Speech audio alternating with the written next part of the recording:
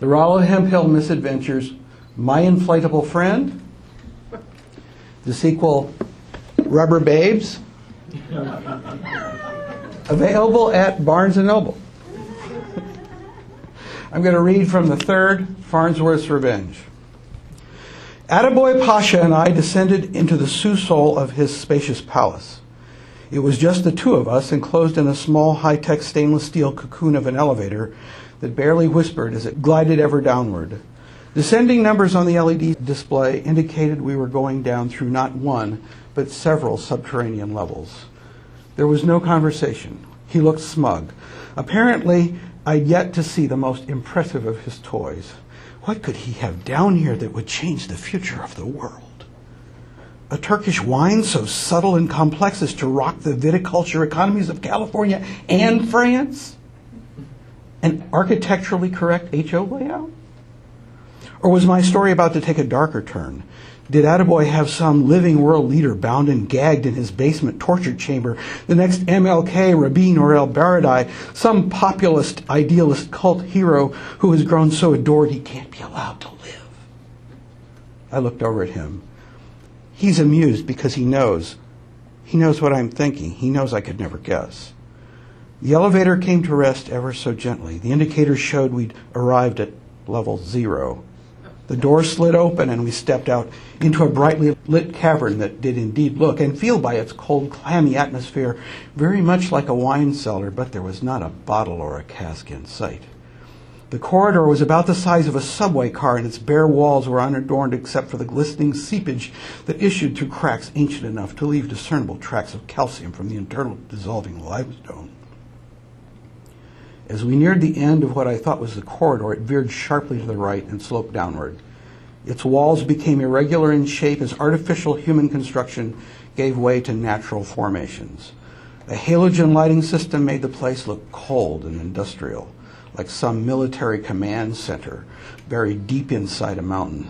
We were in an ancient cave embedded in the shores of the Bosphorus, which in this part of the world would no doubt have been a refuge for errant concubines escaped from the harem, fleeing before squads of murderous eunuchs, or Christians hiding from Muslims, or pagans from Christian Romans, Greeks from Spartans, early hominids from saber-toothed tigers. People lived and died down here.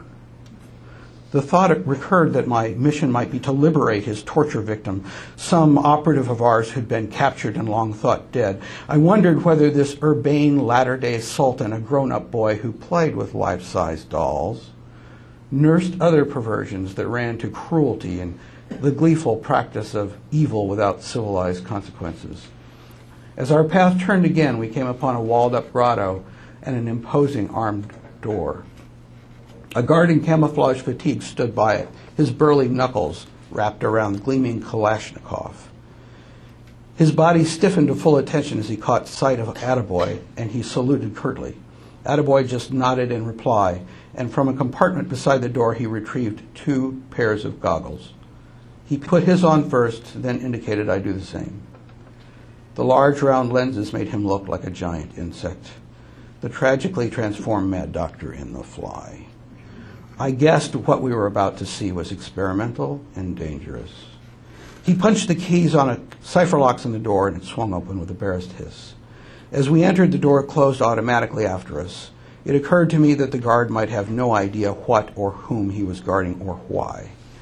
The lenses of the protective goggles were so dark I could barely see. The grotto was about the size of a basketball court.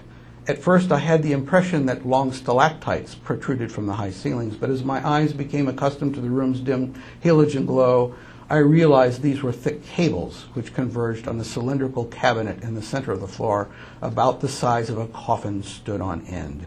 He has Howard Hughes on ice. Attaboy stepped over to the cabinet and reached for the handle on its hatch door. I give you, he said quietly, the assured survival of the human race. He opened the door nonchalantly as he would reach for a cold one from the refrigerator. An intense, sickly green light flooded the room. In a matter of seconds, as the photosensitive goggles became increasingly opaque, the glare became just bearable, and I could see. What I saw was no human face. Nothing human or living at all. It looked like a glowing glass of fluorescent lemonade. The liquid bubbled gently around the electrodes immersed in it. Electric arc shot up along the coils connecting to the electrodes of the network of cables above. Apparently, I had the mad scientist part right. Some kind of battery? He was amused. This cell powers not only my entire compound, but also most of the Taksim district of Istanbul, as well as the city's electric trams. I could own the electric utility, but I am content to avoid their monthly bills. Until that moment, I had thought a cold chill up the spine was a figure of speech, but it ran through me then. Is this some kind of cold fusion? Again with the wry amusement. Don't be ridiculous, he said. And in no hurry to explain, he paused, shot me his most congenial, radiant smile. As everyone knows, cold fusion is impossible. It's a joke, I added, trying to sound like a professional colleague who knew all about it. Yes, a joke, he mused. He was about to reclose the hatch. He stared thoughtfully at the little cauldron of bubbling soda pop. There's nothing a scientist fears more than to seem ridiculous to his peers. He closed the door, extinguishing the glare. He removed his goggles, and I was relieved to do the same. His smile had disappeared. It has to be lukewarm, he said.